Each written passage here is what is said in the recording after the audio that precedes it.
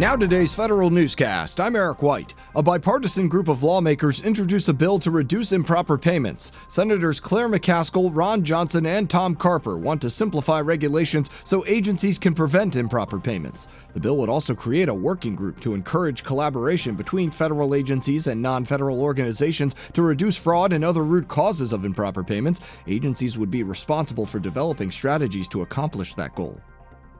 22 agencies receive high recognition for managing and tracking performance and financial accountability. The CFO Council, OMB, and Association of Government Accountants hand out the 20th Annual Certificate of Excellence in Accountability Reporting Awards. 13 agencies were also given Best-in-Class awards for specific areas of their reports, including innovative presentation and overall quality.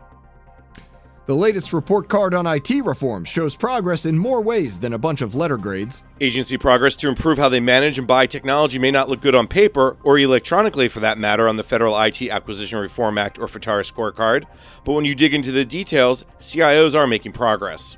For instance, 87% of all federal IT programs use incremental or agile development. That's up from 58% in 2014. Agencies are on pace to close more than 7,000 data centers out of 12,000 existing ones and save more than $4 billion by September. I'm Jason Miller. NASA's Inspector General is not satisfied with the agency's progress on supply chain risk management. The OIG says weak controls have imperiled the agency's systems and data. For instance, NASA does not require testing of IT and communications products before deploying them. It also relies on internet searches or word of mouth when determining the risks of cyber espionage. Majority members on the House Oversight and Government Reform Committee conduct their own study of agencies' official time use. They ask 24 agencies for information on employees who have used it in the past 2 years. 12,500 employees used official time at some point in 2017. Democratic members of the committee say there are flaws with the report, but members of both parties agree there are accuracy problems with government-wide official time data.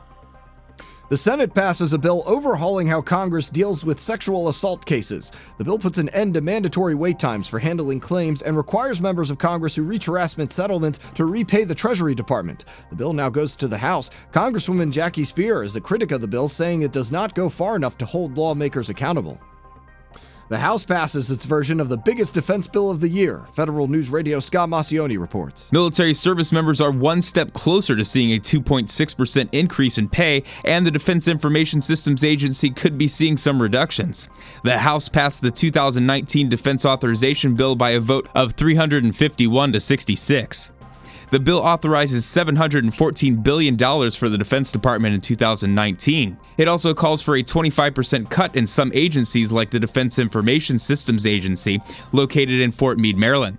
I'm Scott Maucione. The Air Force is doing cost-benefit analysis on who it should keep in the service after the Defense Department announced service members who are unable to deploy must leave the military.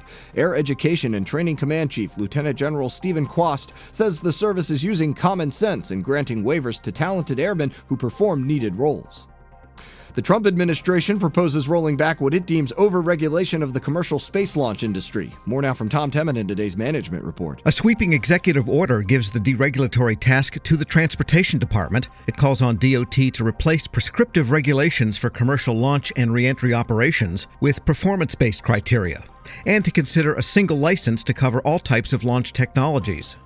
The order also seeks to roll back Commerce Department regulations on commercial remote satellite sensing, many of which date to the early 1990s.